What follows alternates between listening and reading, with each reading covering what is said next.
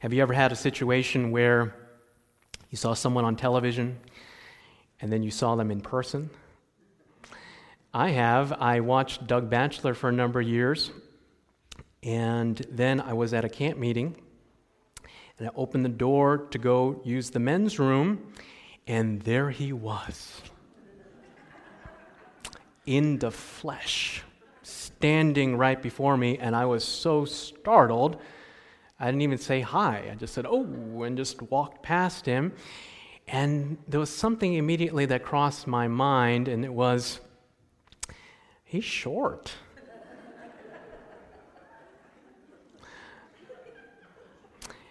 Evidently, I'd imagined that he was a lot taller on the television screen than in person.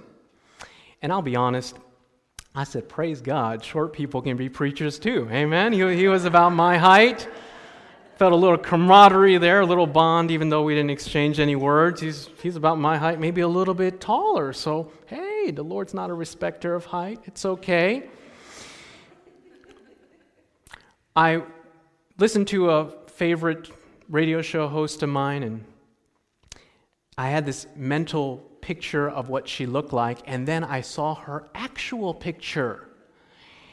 And there was a great amount of dissonance in my mind. I said, she looks like that? My mental picture did not match the reality. Just like my mental picture of Doug Batchelor's height did not match the reality of actually who he was. And today we begin a 3-part series of messages entitled The Mystery of God. The reality is, we worship and pray to and talk to a God that we have never met in person. Do you ever think about that? What if you meet God face to face, in person, and you're like, wow, you are nothing like I thought you would be. Now, I would imagine that it's going to be surreal, and there's going to be some things that you're like, wow, this is just seeing him face to face. But what if your picture of God is just so different of the reality of who God is? I was on the internet when we were about to purchase our first home. Newly married couple, and get on realtor.com or whatever it is, and we're ready to purchase our new home. And I said, honey, I have found the home. This is it. The pictures were phenomenal. The description was perfect. The price was low. I said, we better go over there and buy this house right now. So we set up an appointment, went to the house, and I got out and looked at the house, and I said, is this the same house? Went inside. There were holes in the drywall. The roof was sagging. That house should have been condemned. And what I realized was I had been fed a lot of propaganda. They had photoshopped those images, taken a picture, conveniently leaving out that gaping hole in the drywall. And there was a distinct difference between reality and what I had been fed. And could it be that there's a lot of propaganda out there about the nature of God, the character of who He is? And could it be that there are many people, sad to say, that when they come face to face with the real God, He is the direct opposite of who He actually is? And so in our journey together today, we'll be talking about how to avoid the propaganda. Next week, we'll talk about what do we do when God does not meet our expectations. And so as we journey together, let's go to the very beginning. I want to invite you to open your Bibles with me to the beginning of the Bible, Genesis chapter 2, verses 16 and 17, as we go to the story of the Garden of Eden, perfection, Adam and Eve there in the garden, and you see that in the Genesis account, God says, look, everything is very good. You have the perfect couple in the perfect place in the presence of a holy and perfect God. What more could you ask for? Let's pick up in verse 15, Genesis chapter 2 and verse 15. Then the Lord God took man, put him in the Garden of Eden to tend and keep it. And the Lord God commanded the man, saying, of every tree of the garden you may freely eat, but of the tree of the knowledge of good and evil you shall not eat, for in the day that you eat of it, you shall surely die. We know the story, right? Adam and Eve are told you can eat of every tree, but this tree, you can't eat of it. And let's just ponder a little bit about how things have changed in reference to how the devil can work. Back before sin, you had to go to Satan to get tempted. You had to go to a specific location. Matter of fact, one physical location on planet Earth to get tempted by the devil. Wouldn't that be nice today? I mean, we're in Alaska. And if I read my Bible correctly, when you'd see the rivers, Eden was somewhere over in the Middle East, in Palestine. Could be wrong, but correct me afterwards. But it is somewhere over there, at least on another continent. We're pretty good if we're here. We have to go to the devil, to a certain tree to get tempted. Things have dramatically changed since then. So it's pretty fair, right? You can eat of every tree of the garden, but of this particular tree you shall not eat. Now, the book Patriarchs and Prophets fills in some of the details here. In page 53, our first parents were not left without warning of the danger that threatened them. Heavenly messengers opened to them the history of Satan's fall and his plots for their destruction, unfolding more fully the nature of the divine government which the prince of evil was trying to overthrow. In other words, they were given some history about the fall of Lucifer, and that this location was the only place that Lucifer, Satan, was allowed. Now, you know the story. Adam and Eve go to and fall into temptation. I should say Eve goes to the tree and Adam falls into temptation, and we are here today as a result. Now, let's pick up in chapter 3 of Genesis, verse 1. There's a fascinating conversation here between the serpent and Eve. Now the serpent was more cunning than any beast of the field which the Lord God had made. Now, if you're like me, you're thinking, if I were the devil, I would have picked a different medium than a serpent to communicate to Eve, because if the majority of us, I would assume, if you saw a dangling serpent, a snake, in a tree that said hello,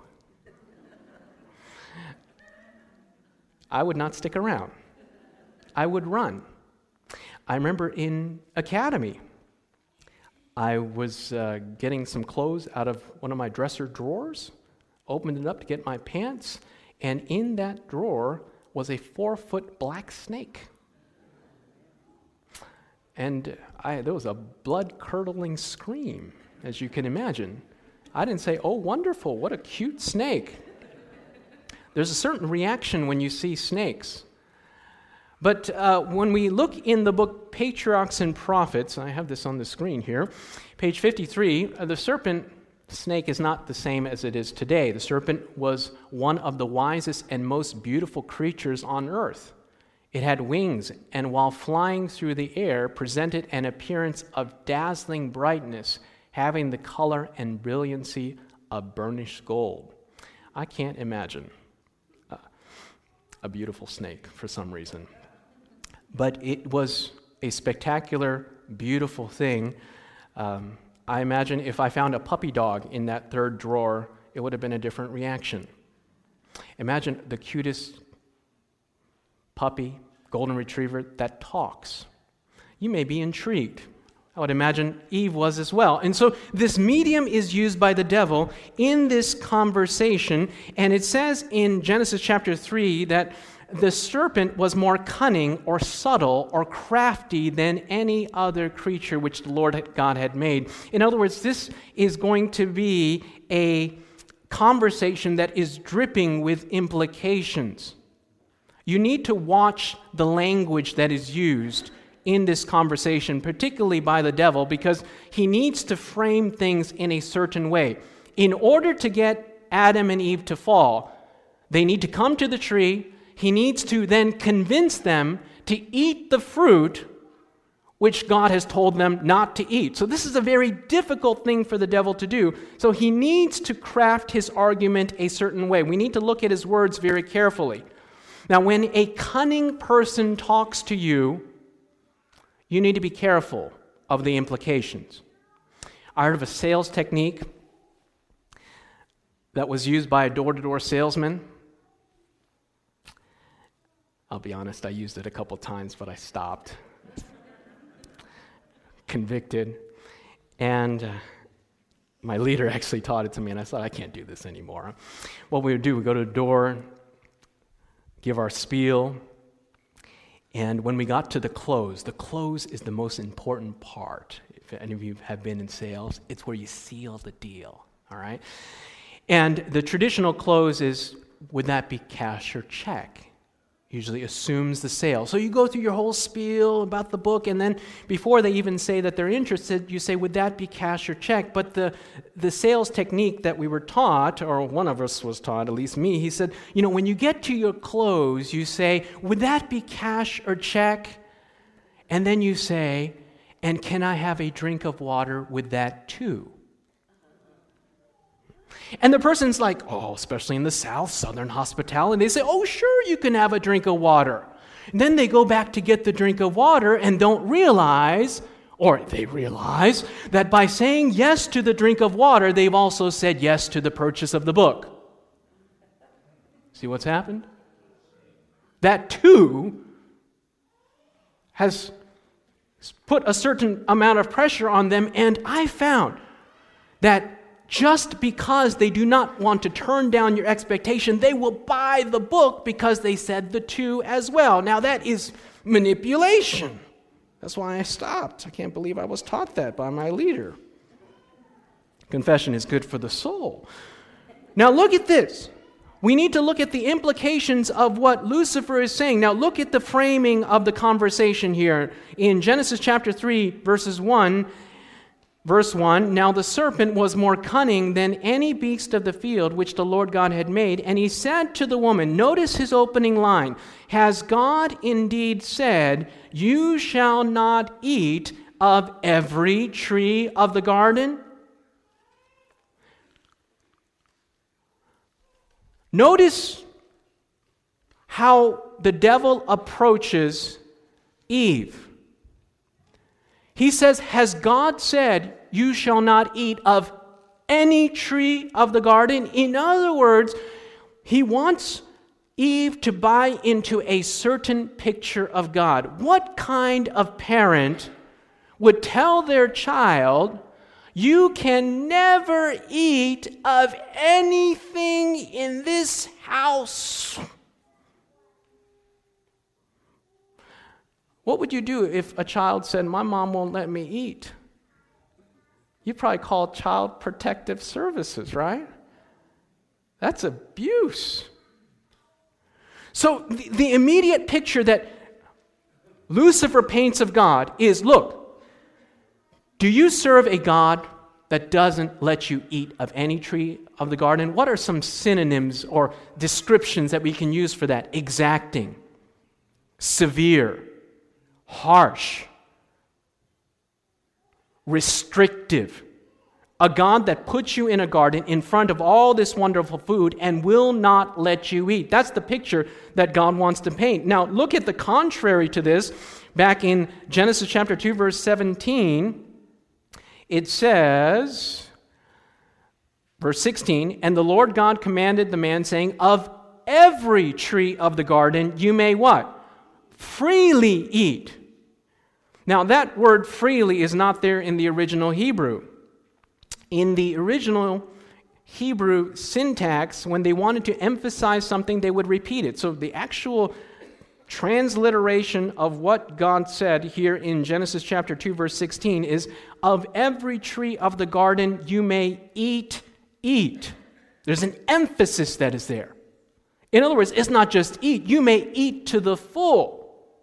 So it is the direct opposite of what God has indicated. A God that is restrictive, a God that is vindictive, or I should say at the very least very harsh and severe. And you can see that Eve doesn't buy into it fully. But in verse 2, "And the woman said to the serpent, 'We may eat of the trees of the garden, but of the fruit of the tree that is in the midst of the garden, God has said, you shall not eat it, nor shall you touch it, lest you die.'" Now, the interesting part of that verse is that even though she hasn't bought in fully, you can see that she has bought into a certain amount because she adds in an additional restriction that God did not add. It says, "You shall not" what? "Touch it." God never said that. It was very specific. You have to eat it. You were not condemned because you touched it. So you can see that even though she doesn't buy in all the way to the propaganda of the devil, she buys in partially. She buys in a certain amount. Now, we are in an interesting situation because we have been fed a lot of propaganda from the devil. And it's interesting because we live in a time where we are not immune to propaganda. Let me just leave it there. This is a picture of North Korea. A very rare picture of common life in North Korea. I read a book not too long ago called Nothing to Envy. It documented individuals that had escaped from North Korea, defected, crossed the Chinese border, made their way to Mongolia. And Mongolia has a policy that anyone who defects from North Korea is not returned to North Korea, but is returned to South Korea. So there's a steady train of defectors that go through China to Mongolia. Very difficult and challenging journey. Many people are caught and sent back and put in the prison camps. My mom, prior to the war, was born in North Korea. It's only a miracle of God that she made it south. And it's fascinating because the conditions in North Korea are abysmal, to say the least. It's one of the poorest countries in the world, and yet has the fourth largest army. They put in a great amount of their GDP into the military. And here's a quote in regards to North Korea from an article. "The government lies to the outside world," propaganda.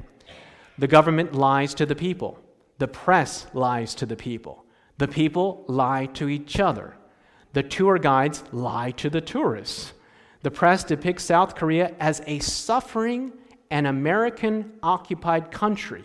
The leaders' speeches talk about North Korea being the envy of the world with the highest quality of life. Facts are not a key part of the equation in North Korea." Can you imagine living in a society where everything is a lie? You don't know what to believe. This is the situation in the most isolated country in the world, and some of the propaganda has leaked out. And I want to put some of the slides here on the screen with the translation. Here is one of the propaganda posters. You can see the flag of North Korea to the north, and what is this flag to the south here, right? All right, this is the United States of America, and you see the fist of North Korea crushing the American missile there. Here's another one. Here's the translation. "Though the dog barks, the train moves on." And notice the dog has a coat made out of the flag of the United States of America. Some propaganda. This is an interesting one. "Do not forget the imperialist wolves." And this is American soldiers having a North Korean baby holding it over a well, about to drop it in there. The picture of America that is painted in North Korea is interesting. It paints a certain picture of the enemy. This is the only way that they can convince the people that are in this isolated country that the only government that is going to save you is the North Korean government. So we are in a propaganda war as well. From the book Great Controversy, it is Satan's constant effort to misrepresent the character of God. You can see that in the opening line, in the opening salvo between the serpent and the woman. Has God said you shall not eat of every tree of the garden? In other words, you serve a God that is so exacting, so restrictive, so unreasonable that he will not let you eat. That's the lie that he wants to paint in the mind of Eve, because he knows that's the only way that she will capitulate to his side. To put out a concept of God that is exacting and severe. It is Satan's constant effort to misrepresent the character of God.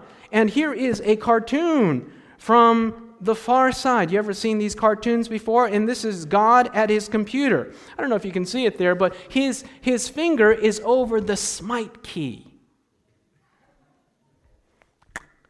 The implication, he hits that key that releases that piano on that poor pedestrian and crushes him. This is a cartoon, but if we're honest, this concept of God is, they say that satire has an element of truth to it.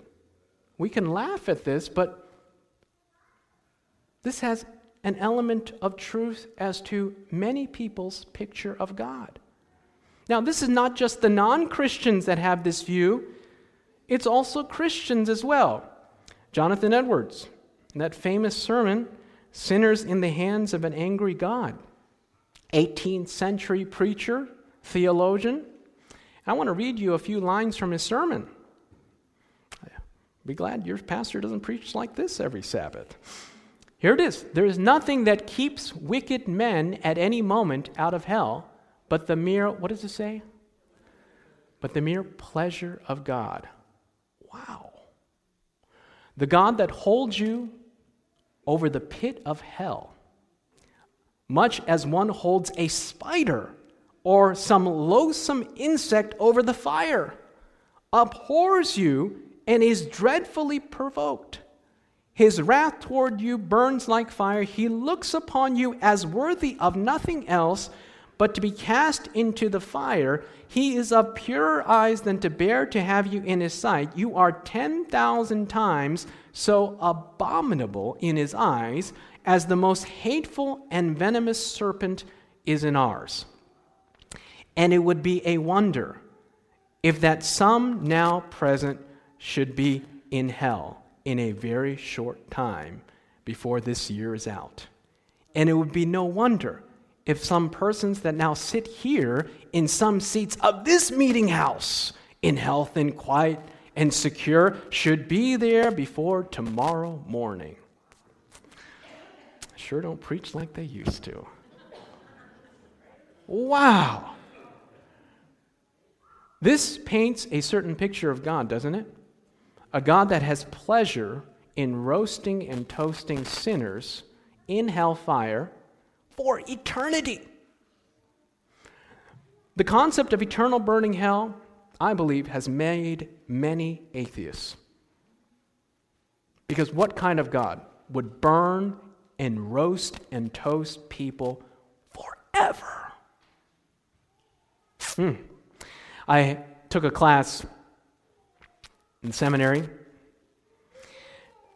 It was called 2nd Century Christianity. We studied the original Greek works of Ignatius, Justin Martyr. And there was a particular piece that I came across that fascinated me. It was called The Apocalypse of Peter. And it never made it into the biblical canon. And as I read the manuscript, I discovered why. I want to read to you a little bit from the Apocalypse of Peter. Here it is. And besides those who are there, talking about hell, shall be other men and women gnawing their tongues, This is from the 2nd century. And they shall torment them with red-hot irons and burn their eyes. These are they who slander and doubt my righteousness, other men and women whose works were done in deceitfulness shall have their lips cut off, and fire enters into their mouth. These are they who caused the martyrs to die by their lying. All those in torment shall say with one voice, have mercy upon us, for now we know the judgments of God, which he declared to us before time, and we did not believe. And the angel shall come and chastise them with even greater torment, and say to them, now do you repent? When it is no longer time for repentance, nothing of life remains.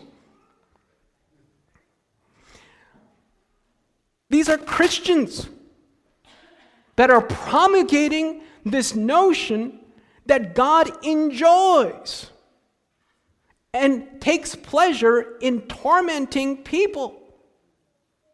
Torture.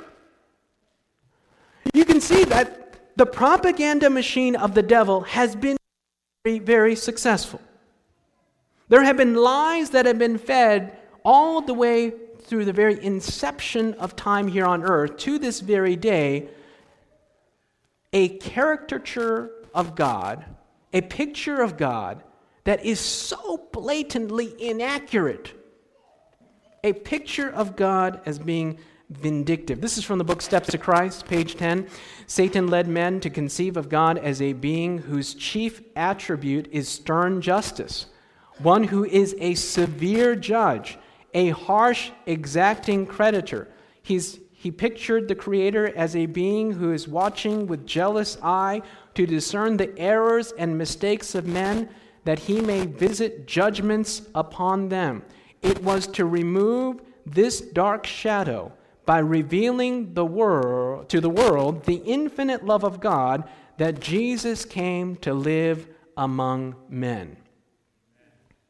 The only way that we can be immune and inoculated, vaccinated from propaganda and having an erroneous picture of God is by looking at the face of Jesus Christ. Amen?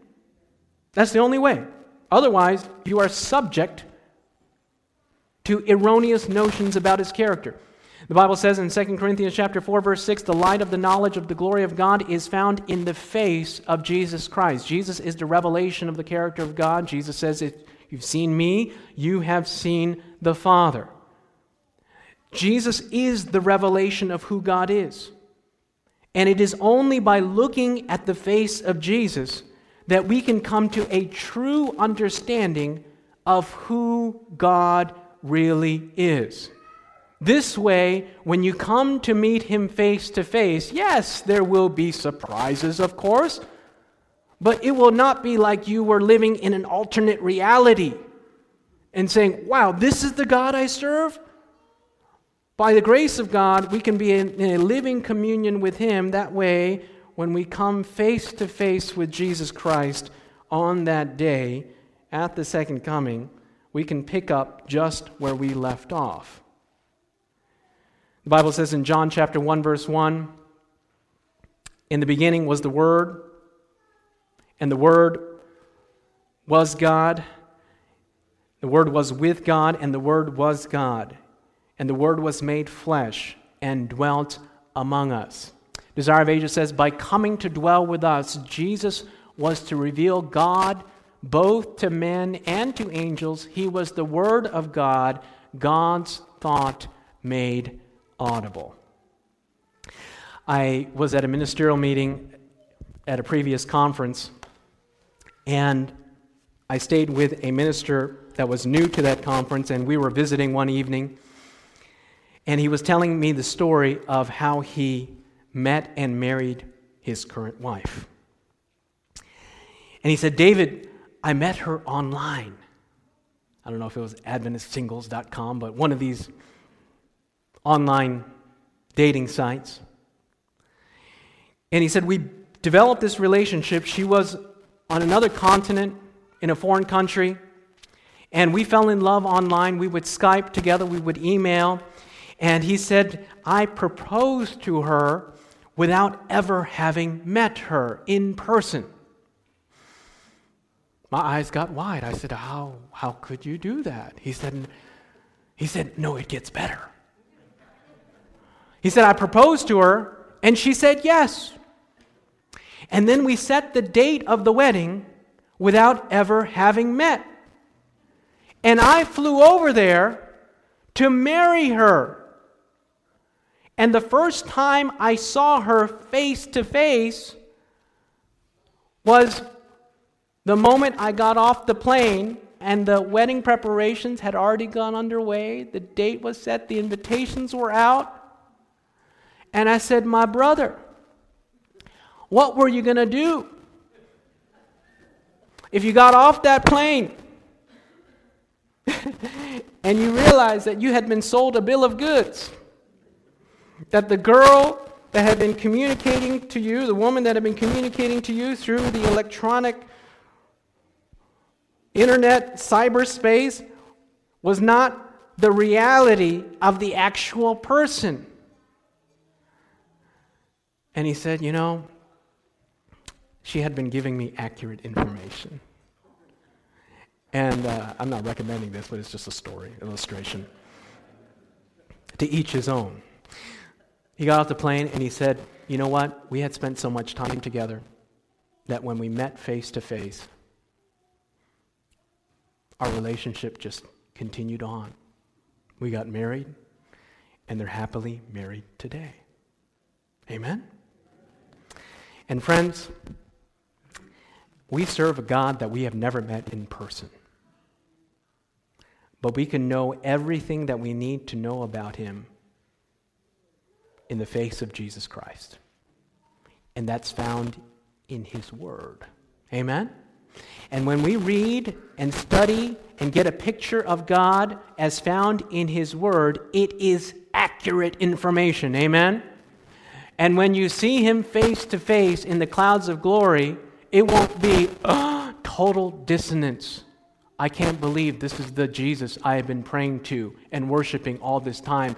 There won't be this crashing of expectations. It will be surreal, yes. There will be surprises, yes. But by the grace of God, you will pick up just where you left off. Amen?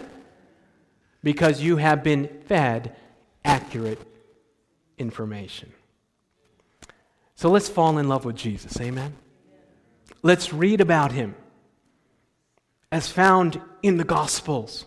Let's get our information from the primary source, not from the propaganda that the devil has placed in front of us. And when we see his face, by his grace, his name will be on our foreheads. Let's bow our heads together as we pray. Father in heaven, we thank you so much for Jesus. We thank you that the light of the knowledge of the glory of God is found in the face of Jesus Christ. We pray that you would help us, Lord, to daily spend time looking at the face of Jesus, thinking about your character, reading about Jesus, and falling in love with Jesus as found in your holy word. And we pray that when you come in the clouds of glory, that we will be like you because of the grace work that you've worked out in our lives. For we ask these things in Jesus' name. This media was brought to you by Audioverse, a website dedicated to spreading God's Word through free sermon audio and much more. If you would like to know more about Audioverse, or if you would like to listen to more sermons, please visit www.audioverse.org.